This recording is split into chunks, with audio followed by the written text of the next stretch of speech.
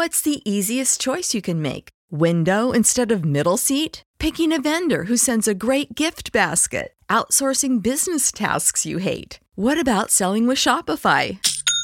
Whether you're selling a little or a lot, Shopify helps you do your thing, however you cha-ching. Shopify is the global commerce platform that helps you sell at every stage of your business. From the launch your online shop stage to the first real-life store stage, all the way to the did we just hit a million orders stage. Shopify's there to help you grow. Whether you're selling scented soap or offering outdoor outfits, Shopify helps you sell. Wherever and whatever you're selling, Shopify's got you covered. Sign up for a $1 per month trial period at shopify.com/try. Go to shopify.com/try now to grow your business, no matter what stage you're in. Shopify.com/try.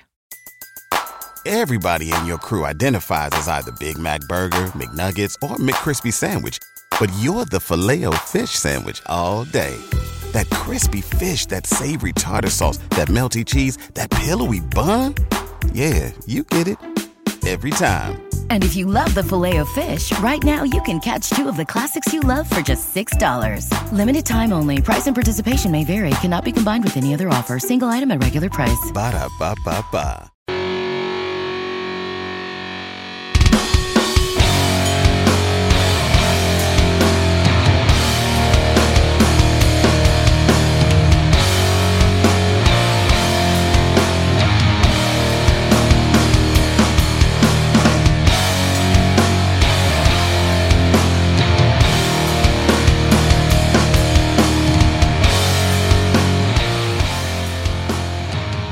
Hello and welcome to another edition of Turned Out a Punk. I'm your host, Damian Abraham, and once again I am bringing you a conversation with someone who grew up as a punk, may or may not still be involved with punk, but had their life changed by the genre in a major way. And today on the show, coming back for part two, my buddy, Mr. City and Color himself, also from Alexisonfire. And from, he and I have talked about doing some projects over the years, so, I could add that to the list too. Dallas Green is back on the show, and it is a fun conversation, and you will hear more on that in 1 second. But first, if you would like to get in touch with me, head over to the email address, turnedoutapunkpodcast@gmail.com. That and the Instagram page, @turnedoutapunk, and the Turned Out a Punk Facebook page are all run by my brother and show producer and guest booker extraordinaire, Tristan Abraham, and he will get the message to me. You can also find me on various forms of social media at @LeftForDamian, well, Twitter and Instagram, @LeftForDamian. If you want to support the show, the best way to support the show is just by telling all your friends about it, but you can also subscribe to it and rate it on iTunes, and thank you to everyone that does do that. I really do appreciate it. Or you can head over to patreon.com/turnedoutapunk and see what we do over there. We got some fun stuff going on over there, some videos there, some footnotes. There's some secret episodes as well. There's some cool stuff happening over there. And speaking of support, this show would not be possible without the kind, loving support of the fine folks at Vans who came aboard a few years ago and said, Damian, we love your show. We just don't want you to do it out of your own pocket. And they helped me cover the cost of this thing. And once all this is over, COVID, hopefully, we'll be having those House of Vans parties again, and I'll be able to go out there and do live podcasts. And oh my gosh, we're getting there.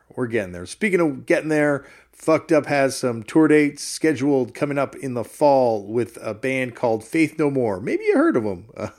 Very excited to be going on tour, period. Very excited to be going on tour with Faith No More, especially we will be playing, 4 shows with them. We're also playing Riot Fest. You can find out more information about those shows at fuckedup.cc.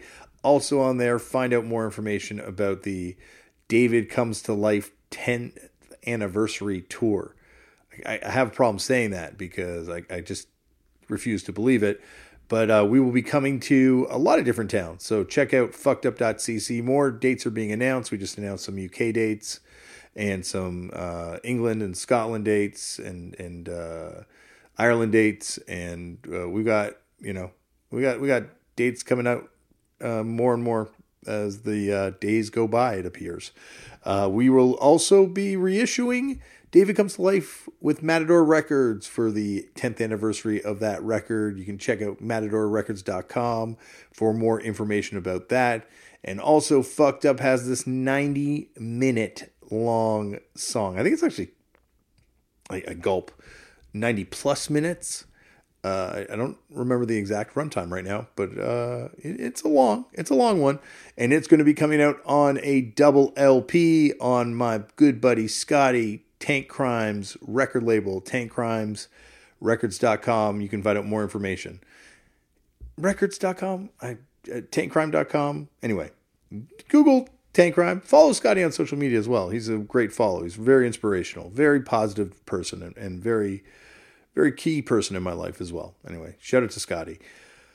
All right, on to today's show. Today on the show, we have a part 2, a rare part 2 with my buddy Dallas Green. This kind of came out of, a couple different conversations Dallas and I had in the last few weeks, and just about how much this period, of being locked down several times up here where we are. I think most of the world got locked down actually several times, But anyway, we got locked down several times, and, gave us a chance to kind of reflect on how lucky we were in our, he hates using this word, but I don't mind using it as much, careers in music and getting to do what we've done. And yeah, I don't know, it led to us wanting to do this on the record and have this sort of conversation and kind of continue this conversation, I should say. And I'm really happy to get to hear it. Dallas has announced a bunch of tour dates. You can find more information about Dallas Green at cityandcolor.com. You can also find him on social media as well. Just one of my favorite people to get to talk to. He and I have very little in common in terms of the stuff we like, except we do like a lot of the same things, if that makes any sense whatsoever. All right, I'm not going to ramble on anymore. Sit back, relax, and enjoy Dallas Green on Turned Out a Punk. Dallas Green, he was a fast machine. He was the best damn singer that I ever seen. Welcome back to the show, buddy. Hi, that was a very nice intro there. I was thinking about that while we were talking, and I'm like, I hope I don't screw this up when we go on air. And I was as you were going, I was like, is he going to blow it? No, you nailed it. That was great. If I did blow it, I would have made you stop and redo it. So people listening to this don't know this is like the 30th time that I attempted that intro. So first take. First take. Buddy, speaking of second takes, it is awesome to get you back here for a second hang. Yeah, man. I know we've been trying to do it for a while, and it's nice to finally sit and chat with you. Do you know that, like, you were on the show, that was like 6 years ago? I was thinking about it today, Dame. I was trying to figure out when that actually was, because I remember I came to your house. Yep. Yeah, it was 2015, I think. Wow. Yeah. That's crazy. It's so wild because I don't know what it is, but I feel like, and maybe it's just getting older, but time is getting far more fluid. Like, you could have told me that happened yesterday, and I would have believed you. Okay, let me ask you a question about that. Do you think that is a result of us getting older, or is it a result of how crazy life has been in the last 10 years for probably you and me and people that, tour and go crazy and all, you know what I mean? And things start to kind of wrap around each other in a way. That's what I've been wondering, I think that's definitely true. And I wonder, and I got to ask you this, is it also the fact that we're never going to, you're never bored anymore? Like, you guys were touring before I was touring, but I imagine in the early days of touring, there would be times where you'd sit in the van and be bored. Like, there'd be just no stimulation. Yeah. I mean, I drove a lot, and most of the reason was because I didn't want to be bored in the back of the van. Yeah. I'd rather just be driving. Yeah. It was something to do, right? Yeah, for sure. But now it's you never have to be bored. There's always something in your hand that's interesting. You're right. I never thought about it that way. I was thinking about it the other day with the kids, where I'm looking at my kids and they're like, I'm bored. And I'm like, you realize there's literally the only thing I've taken out of the options right now are screens. There's everything in the world at your fingertips right now. And I'm just like, oh yeah, being bored, like actually bored with like literally nothing to do, is like a feeling that we don't really experience that much anymore. You almost have to force boredom. Yeah. Right. Yeah. Like, and that's what meditation is, right? You're just forcing yourself to be bored for a little bit. You're right. I wonder if that's what they said when they started meditating, whoever started it, you know? Well, imagine when they first started, they're like, isn't this just like sitting around like we normally do with like nothing to do except trying to be very quiet for that entire duration? Like now you actually have to actively decide to turn off every interesting thing in your life and tune it out. You know, I think it's probably getting harder to do it now. Forced boredom Indeed. But yeah, like I think it also, like back to what you're saying, it has like it just, there's been so much shit that's happened specifically in the last 5 years where I feel like the first sort of like 10 plus years of being in a band, doing that thing, it just, you know, like all that stuff happened, but it just feels like it was a lot more spread out. But like in the last 5 or 6 years, be it, you know, like the collapse of touring more recently, but even before that, just like losing friends in the music industry or just, you know, like experiencing weird, I don't know, it just feels like, last 5 or 6 years, everything got turned up a little bit. Yeah, I can agree with that for sure. I think too, for me, my perspective is just, I think the first decade of me doing this was just spent it's such a whirlwind, right? Like like starting with Alexis and kind of going straight into it, and then, you know, doing the side thing like a couple years into that, and then doing both at the same time, like, you know, for almost 10 years. Like that was just so, I was just so busy doing it that I maybe didn't even notice time like kind of rushing by, you know? Yeah. Like I think it didn't, you know, you and me were talking the other day, and we were talking about, you know, temporally like Alexisonfire and then City in Color, you know, and just sort of like these two things that existed almost in separate time periods, but it was like they overlapped for so much of it. You were in two legitimate, successful, two full-time bands at the same time. Yeah. I've always asked, when people ask me what it was like, I'm like, I'll usually try to say something that, you know, have you ever had two full-time jobs that both involved traveling? Yeah. You know, and it was awesome until it wasn't awesome, till it was like, I don't know if I can physically do this, you know? Yeah. And I found like the thing that I've experienced, and this is only being in one band that's slightly less successful, is that the hardest part for me is the ego management. And that's not like, you know, getting big headed. I mean, just like the rise and fall of every single day, where the whole day is anticipation, massive release, and then try to come down as fast as you can so you can go to sleep and do it again. Like I found that's the part of the experience that really weared on me. And that was the part coming home from tour that I was able to kind of, you know, decompress from. But like you would have been coming home from tour and then just starting another tour. Yeah. Or a lot of the time I would just fly from one to the other because it was already booked that way. And it was like, you know, I think because of the way the City in Color thing just kind of was happening, like, well, I wasn't really monitoring it. Yeah. If that makes sense, you know, like and then while I'd be on tour, something would come up that would be kind of cool. And it would be something cool that, like, you know, we would never get with Alexis, or just Alexis didn't get a lot of cool opportunities. We had to sort of make a lot of our own, you know, but something like that. And I'd almost feel, you know, of course I was exhausted or something, but I'd feel like, well, there's an opportunity. And you know, as well as I do, in this ridiculous business that we've chosen to try to make our living in, it's all about getting an opportunity to just be first, you know, to whether to play in front of people or someone to hear your tune, because especially as an independent artist, it's those opportunities that just kind of allow you to maybe get another one, you know, because there's not real like mass exposure going on, and there's not this like giant machine. So for me, I was like, especially with City and Color, where, you know, Joel and I had started Dying Alone to put that first record out so that we could control it. But then that also meant it was all on us. Right. Yeah.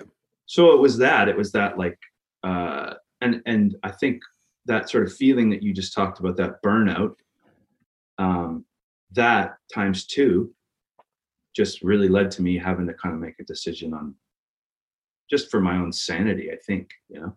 Oh God. Yeah. Like I nearly walked away from just doing one band, you know, like, because I just couldn't deal with that. Like it just, and that's the thing that doing this podcast, I think has really kind of shown me is like, it's not unique, you know, like that kind of like mental drain and that mental kind of like gnawing that happens.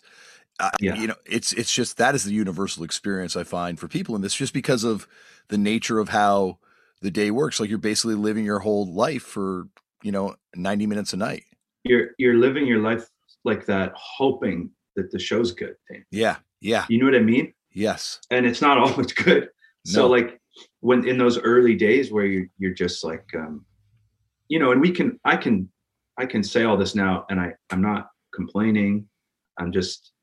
It's just my experience. Right. Yeah. But like looking back now, I think of how much I toured for the, you know, from the time I was 22, probably to 35, the amount of miles I've put on myself and my brain, just like traveling around hoping that the show is good. Yeah. It's crazy to do that to yourself, you know? Yep. And it's also because then it bleeds over to the next day. Like if that show is bad that night before, and then you're carrying that with you the next day, and it's, the pressure that you wind up carrying. And I imagine the pressure, like, especially in the early days of City and Color, where you're just doing it by yourself, would have been massive. Like just so much to kind of carry. And you're a little kid. Like, I know you're in your 20s, but like realistically, as two older people, we know you're little kids at that point. Yeah, absolutely. I mean, I was 25 when that first City and Color record came out. So yeah, I remember coming home from a tour from an Alexis tour, and I had booked some, you know, it was my first City and Color shows, like under the name City and Color, and I just got in the Alexis van and drove around Ontario with my two cousins in the van with me. Yeah, you know, it was like I got home from a tour and immediately went and started playing like little bars just by myself, because, you know, I mean, I'm stoked that I did that because obviously it led to you know, more than I could have ever imagined. But that was something that was always in me, was wanting to go and play, you know? So it was always like the opportunity being there to go and play.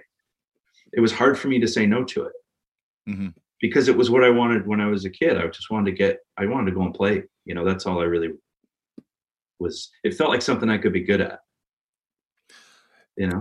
Yeah, no, absolutely. And not to like undercut any of the success and obviously what you achieved with City and Color, but like you said, at the same time, like you would get opportunities presented to yourself in City and Color that wouldn't necessarily happen to Alexisonfire. And I think just from an outsider's perspective, it's because like Alexisonfire, you guys very much cut your own path. Like that band, the path that you guys had to success, like other bands have followed that now and tried to imitate that now, but like that was 100% like a complete new way of doing things for a band in Canada to find success. Whereas, you know, City and Color, obviously what you did and you had to fight your own battles, but it's like, you know, there's a proven path for a singer-songwriter to. Oh, absolutely. Yeah. I mean, I mean, just the music alone, I was making something that was more accessible to the common listener, which is, you know, that's obvious. But what I found interesting was, you know, like obviously in Canada, that's what started it all, right? Like I put that first record out just in Canada.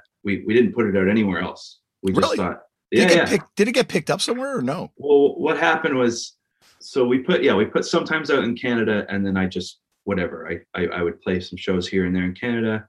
Cause in my small-minded, self-deprecating head, I thought, okay, maybe there's some people in Canada that will listen to this. But we'll just put it there. But because that was also because we had started the label, right? We had no idea how to put it out anywhere else other than Canada. And our goal was to hopefully maybe get some people to distribute it around the world. So like Alexis was on Equal Vision, for those first two records. So we thought maybe Equal Vision would put it out in the States or whatever. But we kind of just thought we'd get there when it you cross that bridge sort of thing. Mm-hmm. And then it wasn't until I made the second record that we actually got Vagrant to put out the second record in the States first, and then we re-released the first record everywhere else. Okay, that makes sense. So like I kind of did. It was like I left the band to pursue a more, my solo stuff, and yes, I was making it more accessible sound, but I chose like the most difficult path to having anybody listen to it, because it's just sort of been this slow moving coup, I guess, really. Well, it's just like the same way you guys built Alexisonfire is what you did in America. It seems like you built your audience like show to show.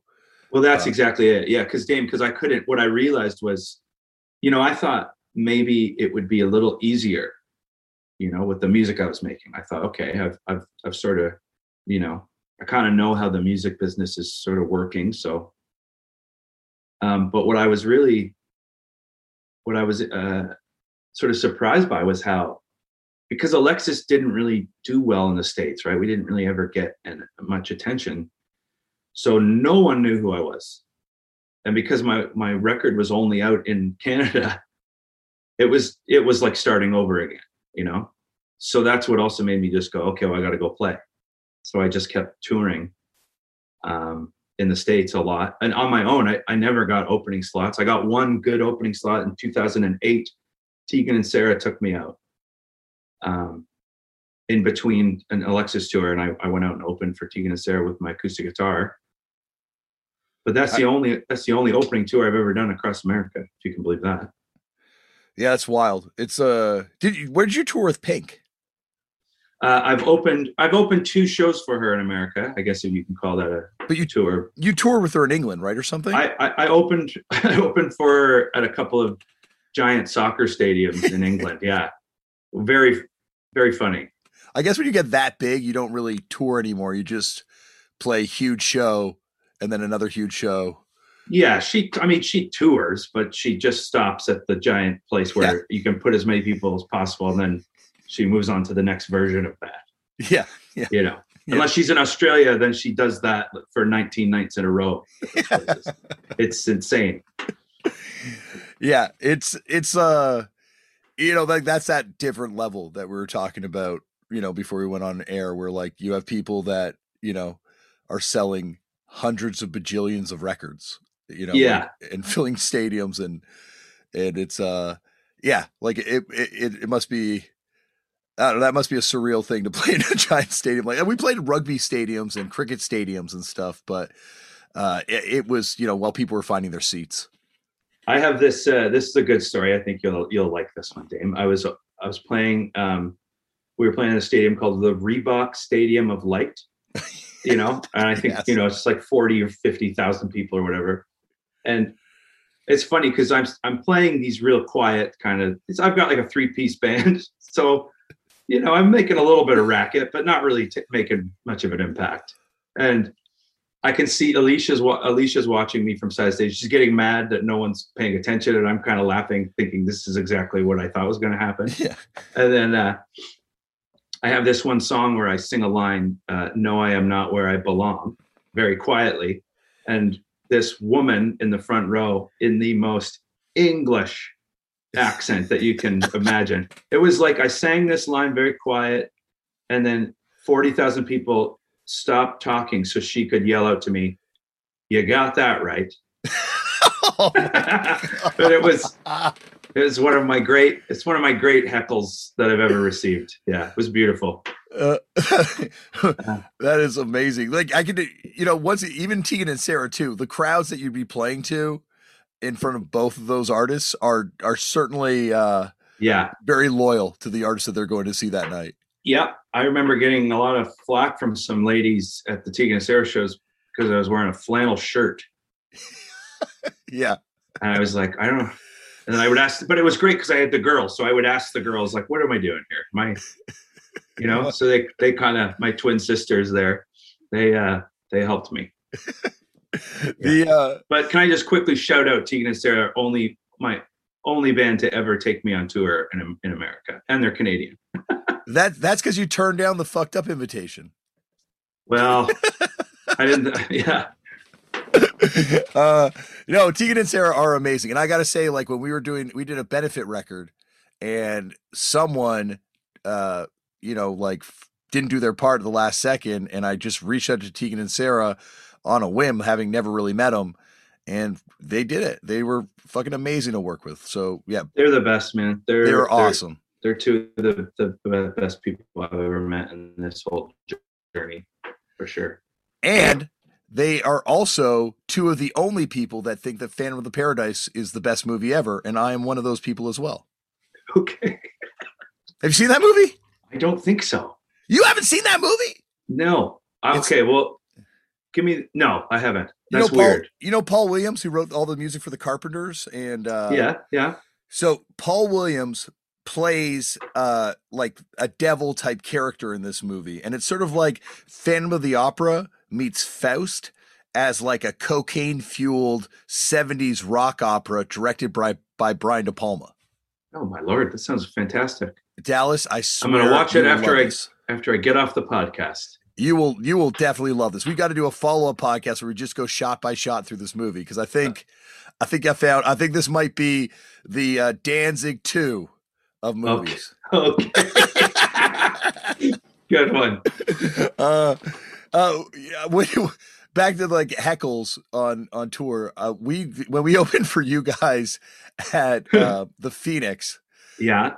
Like it was just we opened for you guys at the Warehouse of the Phoenix. The Warehouse show was good. People were okay with us. The Phoenix show, people did not give a shit. And I fell off the stage. Oh, I fell off the drum riser, nearly fell off the stage and tore the crotch out in my pants. Oh no. While playing. And afterwards, this one kid comes up to our merch table, like this one kid, and he's talking to me, and he's like, "Hey man, you guys are really great. Where are you from?" And I'm like, "Oh, we're from Toronto." And he's like, "Oh, cool. Like, how long you been together? How'd the band come together?" So I start, answering that, and he just looks over my shoulder and he's like, "Is that Wade?" And just takes off. No. Yeah. Oh, jeez. Ditched me. But it was still like, I gotta say, you guys took us out and put us on those shows, and that was at a time when there were no Tegan and Sarah asking us to play for them or with them. So, you were our Tegan and Sarah. Well, thank you. I appreciate that, Damien. When did you realize that this City and Color thing was going to be something? When was the time when you're like, shit, this is because you're saying in the beginning, you're didn't think it would catch on. Because I remember that first time you played Lee's Palace, reading a review in Now Magazine the next day, and then them just talking about how sold out the show was. And I was like, holy shit, this is something. Yeah. I still really I don't know if I'm sure about it now, I'm sure. Let me tell you, buddy, you should stick with it. Okay. I will. I think it's going to do something. I guess because the reason I say that is maybe because it's been such a strange journey, like I was surprised that anybody liked Alexisonfire. So, I think we were all surprised. So when that started happening, it was like, okay, this is incredible. You know what I mean? Yeah. But when people started coming up to me and asking me about these songs, that they were hearing on the internet, I was just like, what do it didn't really compute to me. And then it just sort of evolved. And then, but I guess I would say now I tell this one story that was a very strange moment where I was on tour in Edmonton, and Alexis was playing, and I was walking around the mall because we were playing at the mall, and I walked up to the skating rink in the West Edmonton Mall, and there was a bunch of people just ice skating, and I realized that they were ice skating to Save Your Scissors. It was on the radio, and I thought, okay, well that's strange that they're playing this on the radio, Yeah. And I think after that, I kind of was like, I thought maybe there was, it was sort of that thing we talked about earlier, Dame, like okay, it's obviously more accessible. So maybe something will come of this, like that I didn't really ever expect. You know what I mean? Mm-hmm. But I would say, a few years later when I'd had a couple of records out now and I was really starting to tour and it was literally just getting bigger and bigger every time I went out. Yeah. That's when I was like, wow, this is something, and I'm not even really focusing on it. You know what I mean? Yeah. So I think that was part of it right there. It was just like, I needed to go give it a shot just to see what was, what I could do or something, I guess. Well, like, there's this thing I like to talk about on the show, like being a Bo Jackson, like it's, anyone can do it once, like not anyone, but obviously, but like, if you're really lucky, anyone can do it once, but to do it twice, to like build two things up that have their own kind of like fan bases that are completely independent of one another. And like that is impossible. Like that is just something that is just, well, the amount of effort, like you know more than I do, like the amount of effort it takes to kind of do that. It's just, I don't know. It's rare that it happens. Yeah.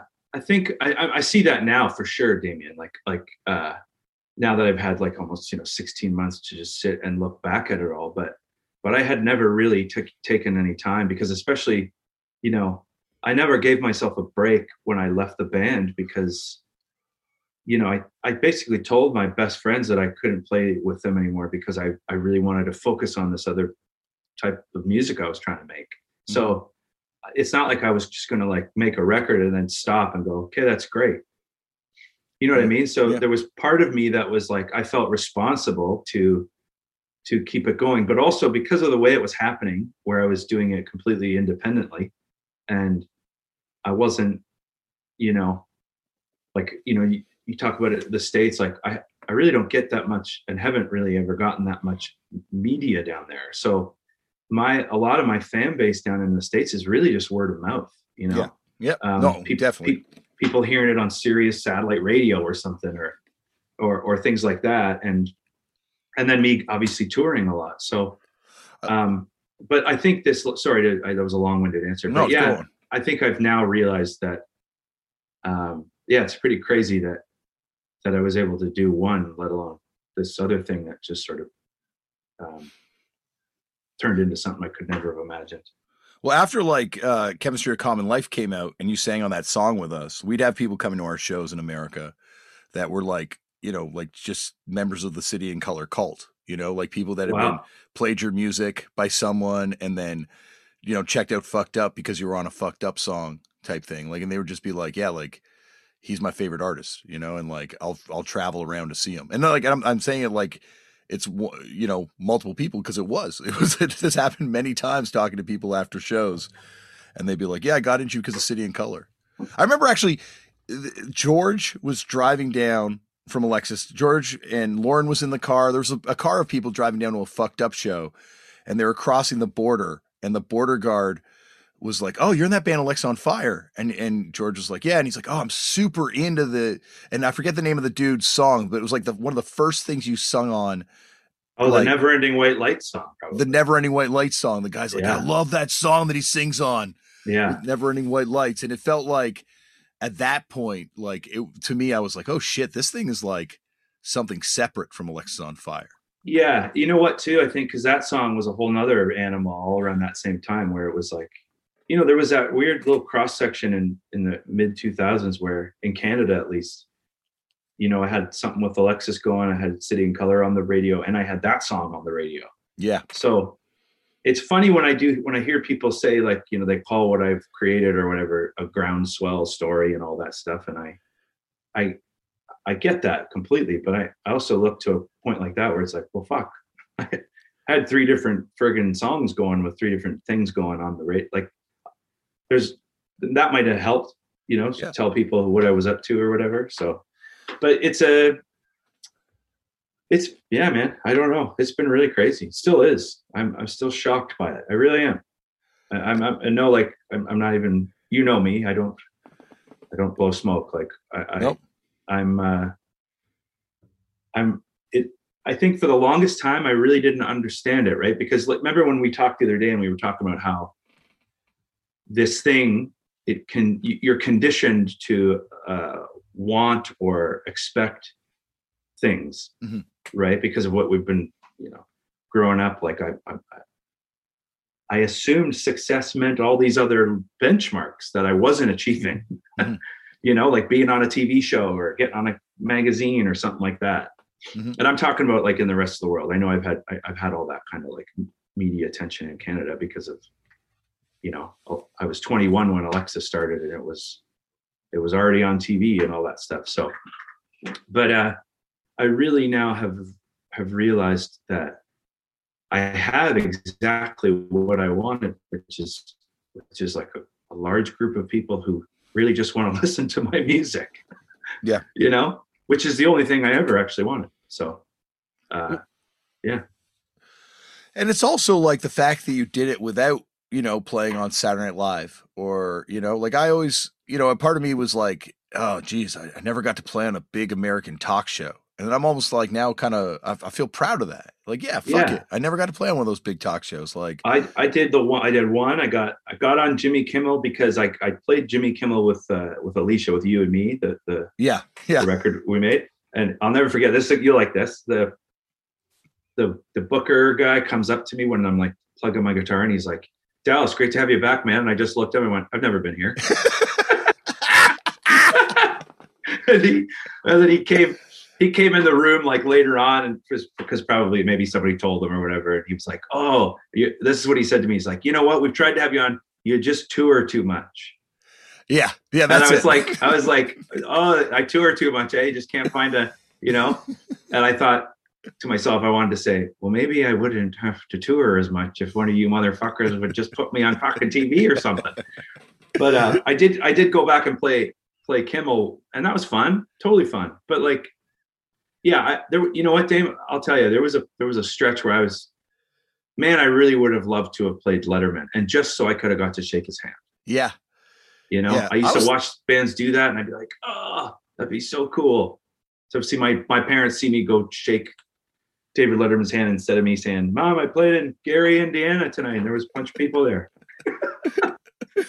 Yeah, I was thinking about that with Conan today, like watching like all the last Conan stuff, and I'm like, because that. Yeah, no, it felt like that one was almost like in my reach at one point. Attainable, right? Yeah, it felt attainable. Yeah, it felt attainable. Yeah, and now it's like, oh, that's bittersweet, but at the same time, like, there's almost like a pride in having to do it a different way, like. Oh, absolutely. Yeah. It's all whatever. If you get to do it, you just realize. I think too, though, Damien, like while we're in the way that it's happening, we're not cognizant of what we just said to each other now. Right. No. So, but there was a period where I'll tell you, this is funny. There was a period where I had to tell Joel and Trish to stop telling me that we were maybe going to get Letterman, or yes. Because I'd hear it every couple of months or whatever, and then it never happened. I'd be like, just don't tell me. I'm fine if I don't ever get it. Just don't tell me that I might get it, because then you get excited. Yeah, like we talked about before, a couple weeks ago. Like it is, and this sounds like I'm belittling what I'm talking about here, but it is, I think, on some level like an acquired brain trauma, where yes, you begin to expect this, and and that's part of the reason. Like part of that is a natural thing that makes you almost succeed in music. The fact that you feel like once things start going for your band, you're like, yeah, we could do this. We could take over the world. And that, I think, tricks you into thinking that you somehow deserve to take over the world, or at least that's what I felt.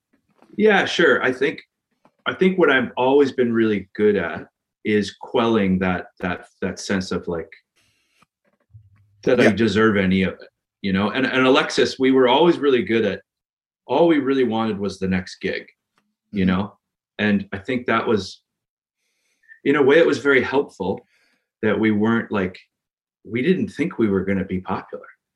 So when we got popular, it was like, oh, this is great. We weren't like, yeah, man, we're popular. You know what I mean? Yeah. And I sort of carried that over into my own like my solo stuff. It was like, oh, this is great. I can't believe people like me. I'm going to go play for them. You know what I mean? Yeah. What George said when he was on the show, I'm pretty sure George said it. It was the last time he was here, that it'd be like one night you're playing to, a sold out, some odd, hundreds of people in the early days room in Canada. And then the next day you're crossing over the States and playing to, considerably less. Yeah. Yeah. No one. Yeah. I think that also helps me too, right? Like my journey has been so all over the place, and I've literally done everything you can do. I've played for nobody. I've headlined festivals in front of 50,000 people. I've played arenas. I've played bars. I've played squats. I've played everywhere you can play. Mm-hmm. I've done it, which allows me to never be we just announced 5 nights at Massey Hall, and that's incredible for me to say that to you. I can't even believe that I can say that as a sentence. That's fucking wild. 5 nights? Yeah. Like, I'm sorry. Like, I know Katz probably did 5 nights when it was there, but like, did Leonard Cohen do 5 nights there? Like, I know you did 2 nights there years and years ago, right? Yeah. We just started with 2, and people kept going crazy, so we added 3 more, and they just kept selling out. So that's wild. Holy shit. But to me, I because I have literally played every type of show possible, like I think about those shows too. I don't think about like, it's like, I don't know. I guess that's just my version of it, right? Yeah. No, I can definitely remember every terrible fucked up show like it was yesterday. Yeah. Like every one, I don't think there's a single one that I blocked it in my memory. And that's not good. We gotta get rid of that. We might have to do a secret, or not a secret. We have to do a special section of the podcast, even where I get all of that out of your head. I talk to you about those bad shows. Well, I think we need to carry those bad shows, because I honestly feel like that's the thing you need to have in the back of your mind when you do play that triumphant sold out show, or you get that crazy festival slot, or you're at the risk of it all going in your head. And then you can just remember like, oh shit, I am 1 night away from being in a bar in Pittsburgh on the night of a Pittsburgh Penguins being in the fucking Stanley Cup playoffs or something, sticking my head through a ceiling tile and just standing on top of an amp, hyperventilating, trying to keep it together as the show was falling apart around me. Yeah. Like you need those moments. Oh, here's a good one. We had a really strange habit of earlier on in my career. By the way, sorry, I didn't mean to say that word. I don't like saying that word. It feels a career. It just feels weird when I say it. It feels weird, but like, I guess it is. It's my career. It's what I chose. Yeah. Yeah. Like, and you've been doing it long enough now that it could be a career. It's the only thing I've done since I was 20. So I guess it's a career. Yeah. But like every time something really cool would happen, like I'd immediately the next day for some reason, like, okay, first time I ever sold out the Molson Amphitheater, which is now the Bud Stage or whatever. As a kid from St. Catharines, basically Toronto, to be able to do that, is insane, right? Yeah. Like, that's insane. Yeah. Was that with Tegan and Sarah? And it was the first time. Nights? Yeah. Yeah. And it was 2 nights. That was the night when I met Gord backstage. Exactly. Yeah. So the next morning after that, for some reason, I had booked to play the Rhythm and Roots Festival in Bristol, Tennessee. And I had to get up at like 8 a.m. after doing 2 nights at the amphitheater, my first time, and take 3 flights and a van ride to play on like a street at like 6 p.m. No, don't ask me why I did that. But I had so many moments like that where I had no chance for an ego. It was just like, don't get too excited, buddy. Yeah. Yeah. Like I'm staring, oddly enough, can I just tell you quickly? I'm staring right above my little studio setup. I have a photo of me and Gord from that night that you met him. That was an insane night. That was a really insane night for me. Like walking backstage at the Molson Amphitheater and you're fucking headlining. And like, granted, by the time we met, you guys were already pretty big. Like you guys were already doing stuff, but I'm still like, holy shit, my friend is headlining at the Molson Amphitheater. Like I used to fill the vending machines here as my job. Right. And you're headlining it. And then Next thing I know, my Holden, my eldest kid, drops his pacifier and Gord Downey's like cleaning it off for him and then it's coming over and chatting. It was just like, what the fuck is happening? Yeah. What a beauty. What an amazing human being. Yeah, man. And I met him through you. Like, I remember you sending that email to me like, hey, Gord's asked for your email. Is it cool if I give it to him?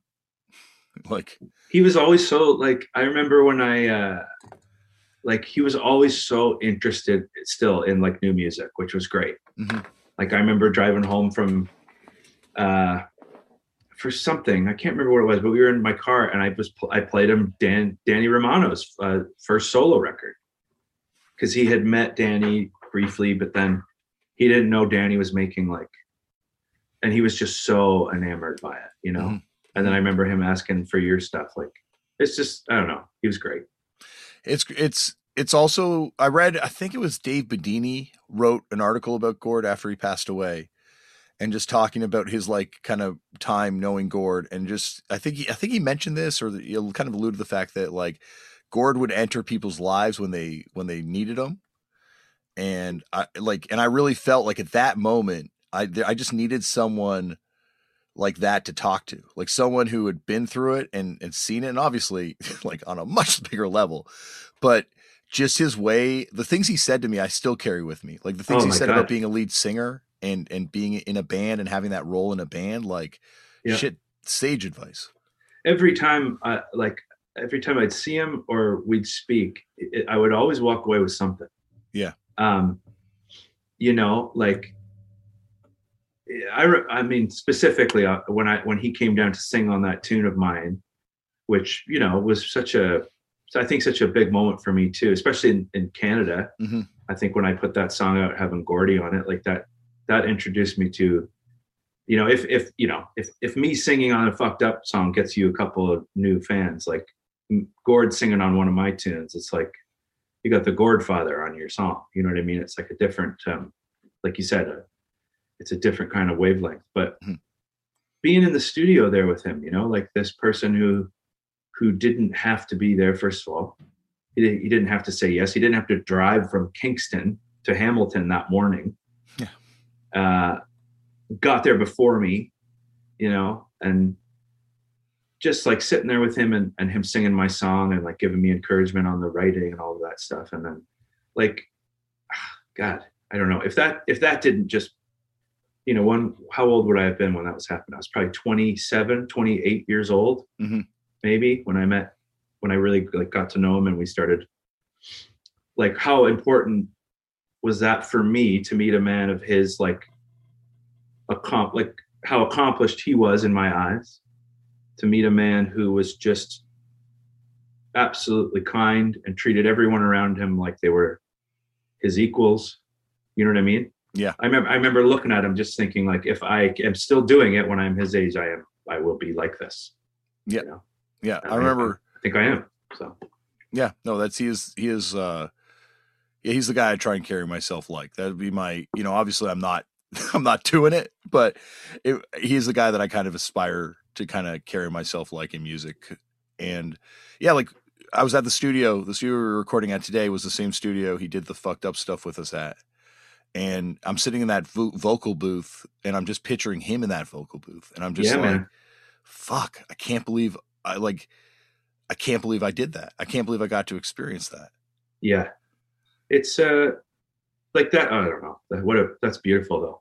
It's beautiful that we both got to. Yeah, you know? Absolutely. Well, I owe it to you, man. I really do. That night where we met that at the backstage at your show.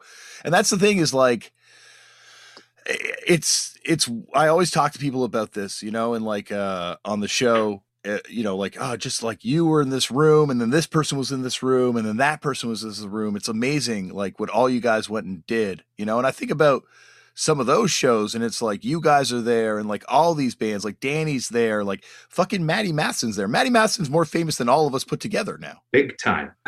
Like who would have thought that would have fucking happened? Oh yeah.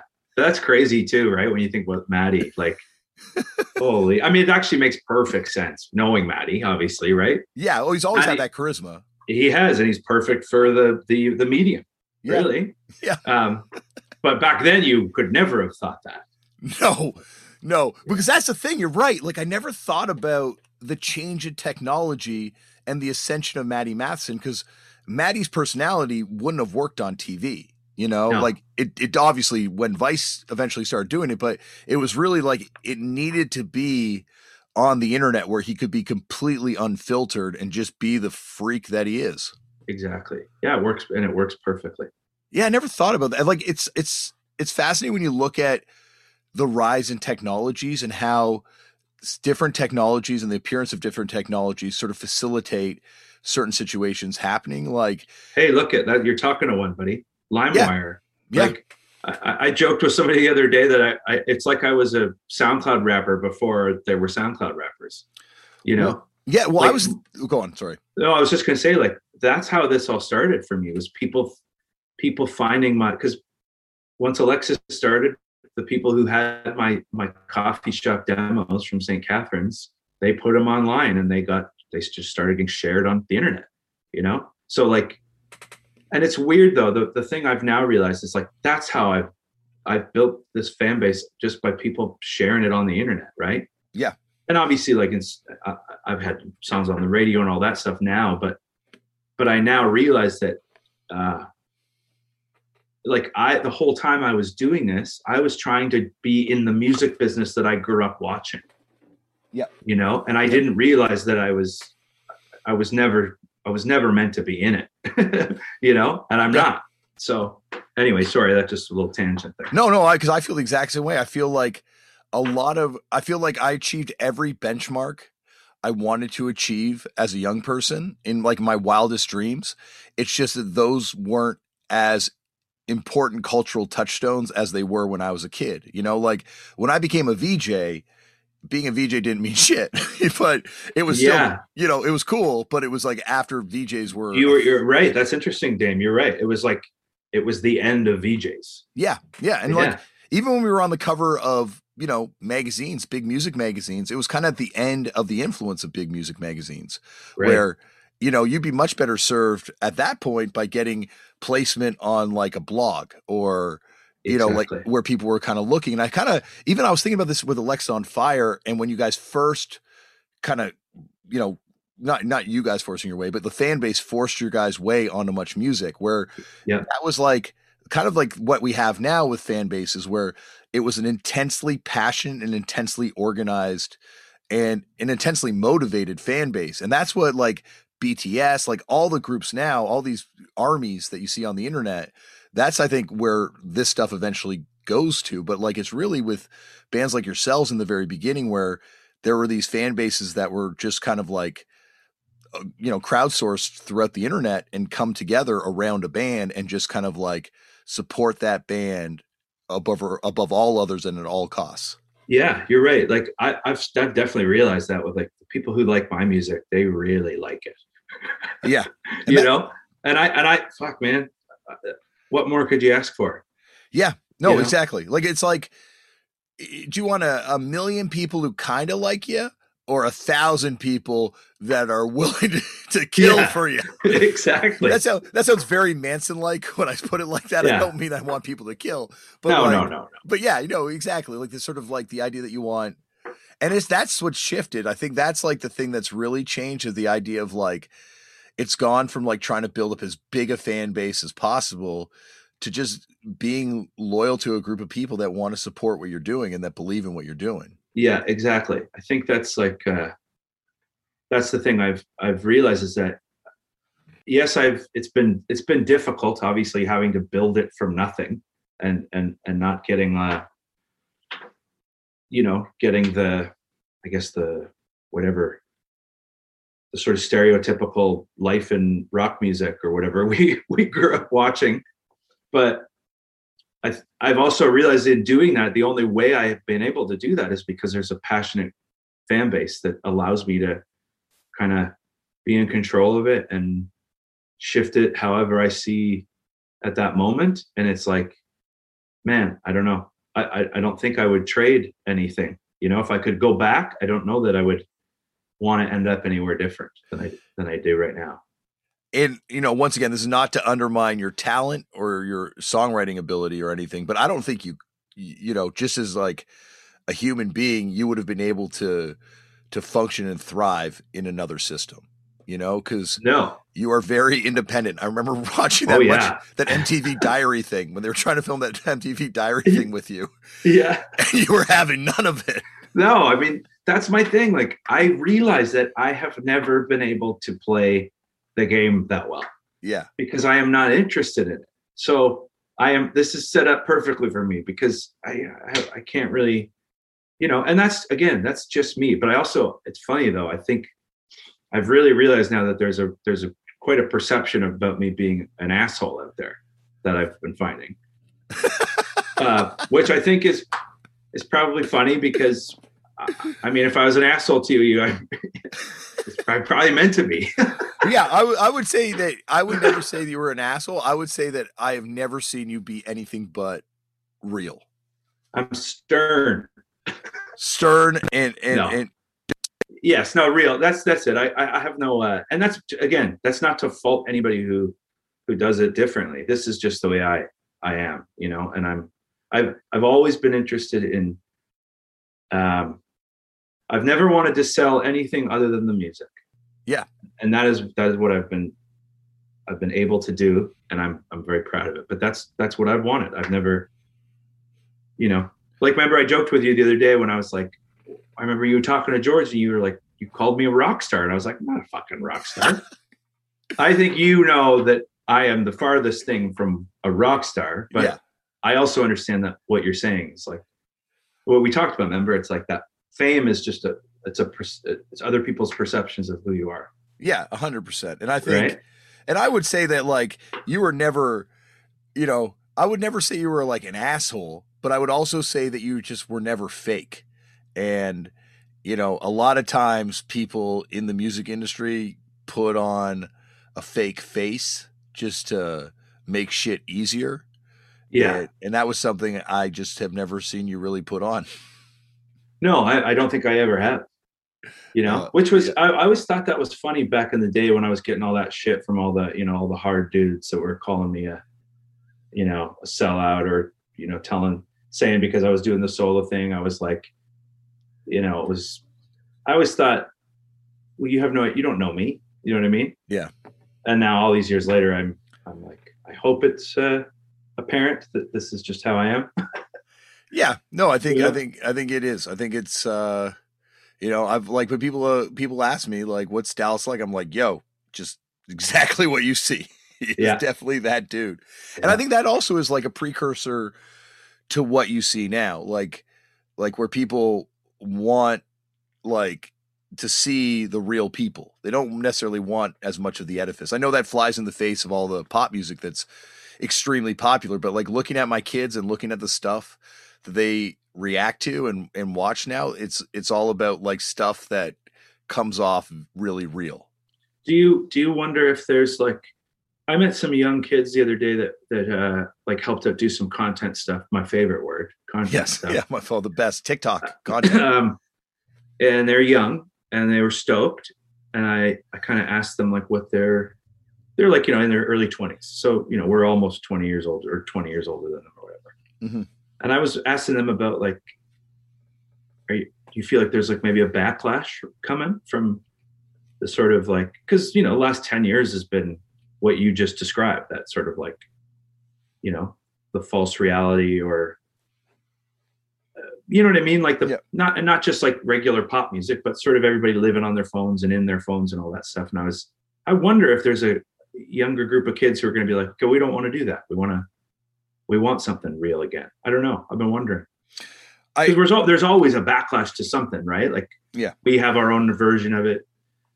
You know, Alexis in a way was early 2000s, right? It was a backlash to the pop music of the late 90s. Mm-hmm. When you think about it, right? In Canada, I mean, right, Dame? Like, remember like the late 90s on Much Music and stuff, it was just so much like, it was just all the pop music, all like NSYNC and Backstreet Boys and all that stuff. I would argue on Much Music after maybe the alternative explosion of the mid 90s, it kind of went that way the whole way through.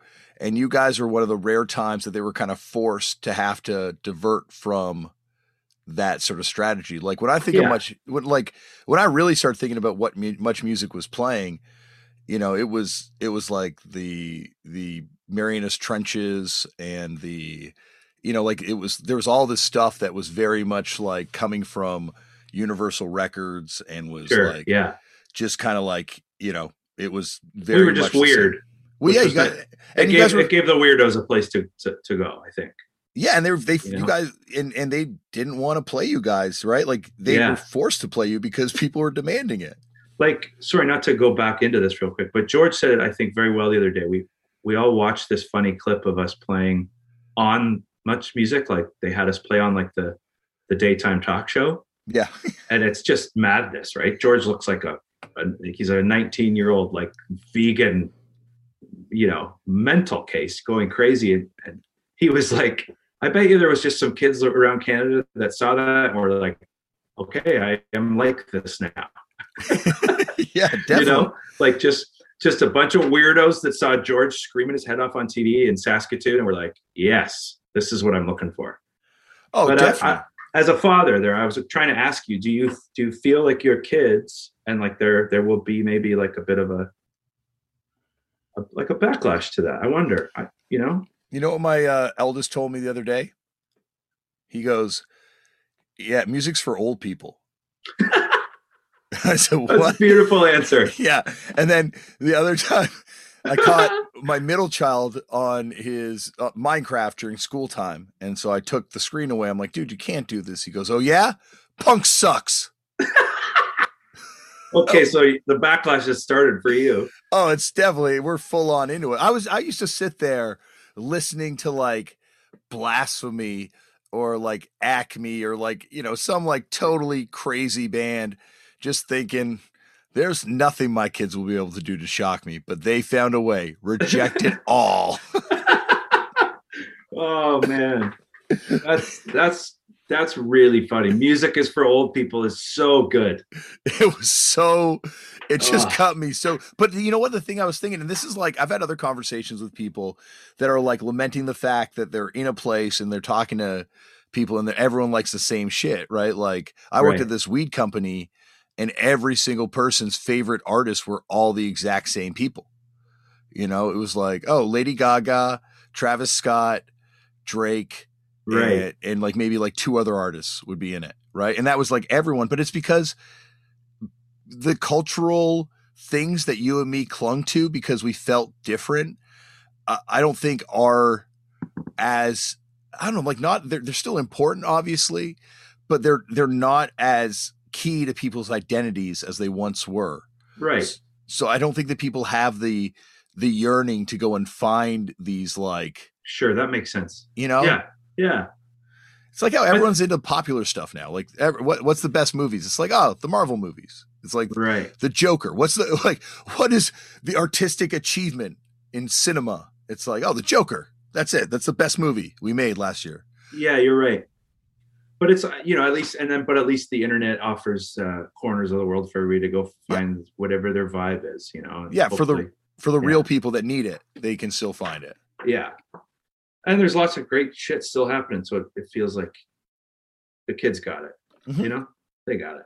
I kind of think now it's also, you know, like there are artists that I've never heard of. And I'm, you know, there's the whole worlds I've never heard of. Like I just found out about indie video games. And you're the keeper of records, like you. Literally just records though, Dallas. And I don't even mean records as in like just the physical record. I mean, like you're the keeper of records of punk. Are you not? Well, I don't know. I thought I was, but apparently there's some stuff that has slipped through my. Like what? Give me some.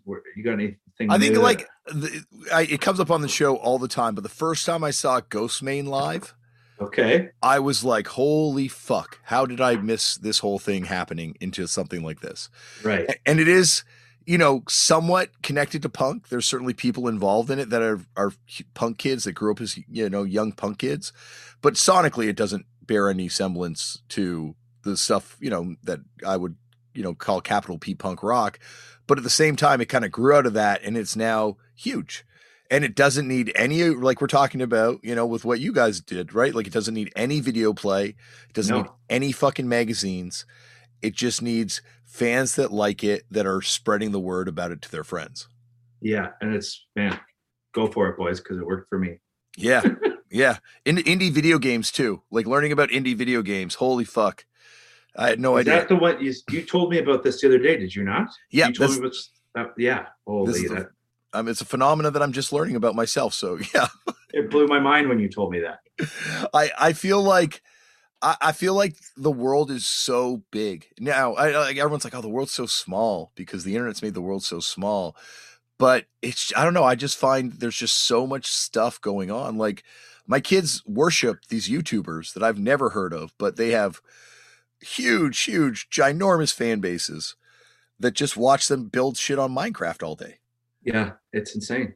It's insane. And it's like, I don't know. I find it very comforting that there's stuff happening that I don't know about. You know what I was just hip to the other day?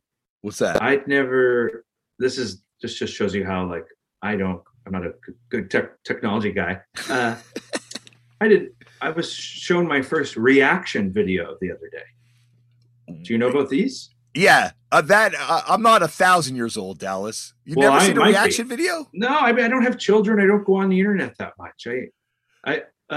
Somebody sent me somebody reacting to one of my songs, but then I quickly moved away from that and found, oh man, I found these two guys that just react to like, it's old too. It's probably from a couple years ago. They just react to like they're two black guys in Nevada who like probably really don't know much about grunge music, and a bunch of people get them to listen to a bunch of grunge songs, and it's maybe the best thing I've ever seen on the internet.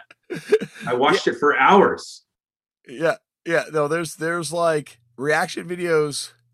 Hearing someone hear an amazing song for the first time, and it just like clicks immediately. And there's nothing more rewarding. It reminds you like when you have a friend over at your house and you're like, you want to hear something fucking crazy? Listen to this. It's the best. These two guys, like, they made my night. They really fall in love. Of course, this makes me happy.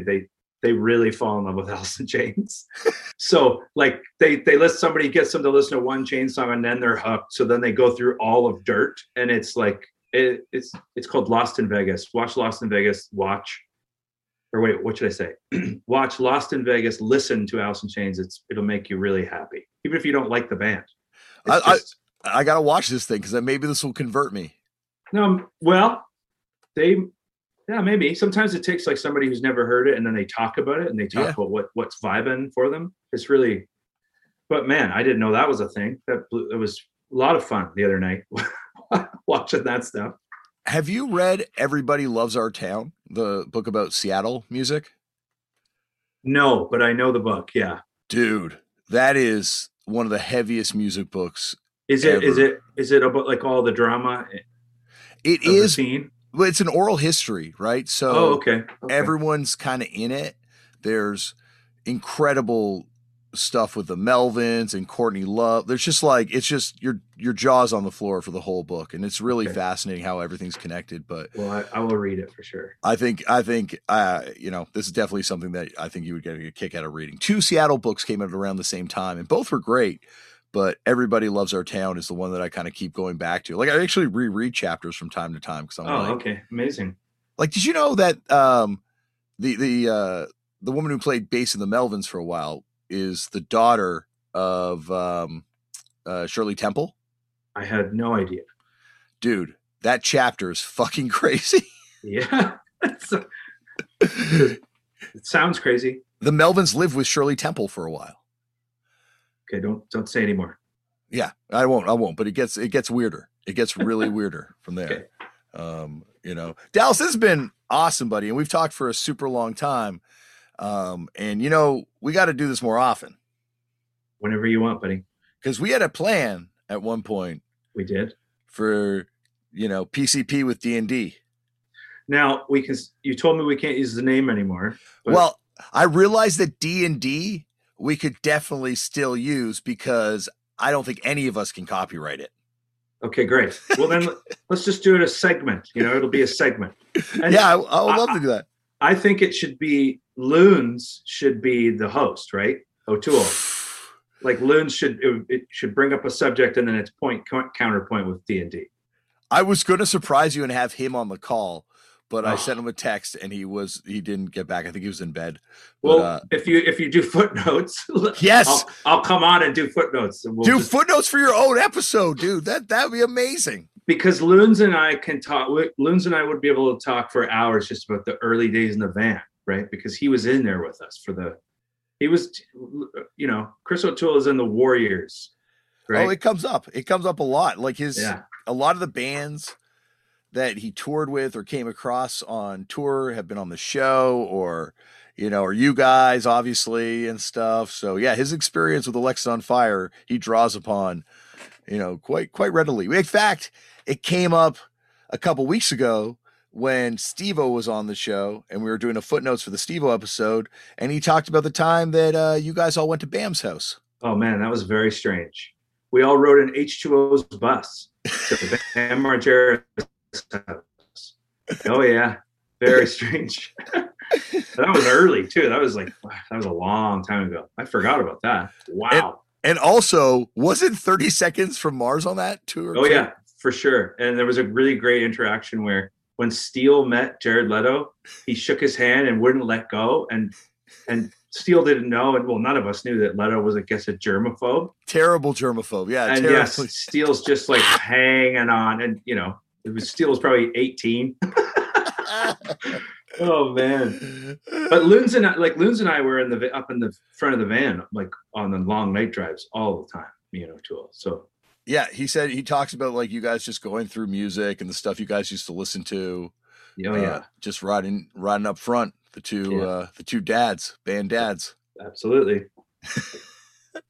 Well, next time you want to come on here with your former band dad partner and hang out, buddy, this door is always open.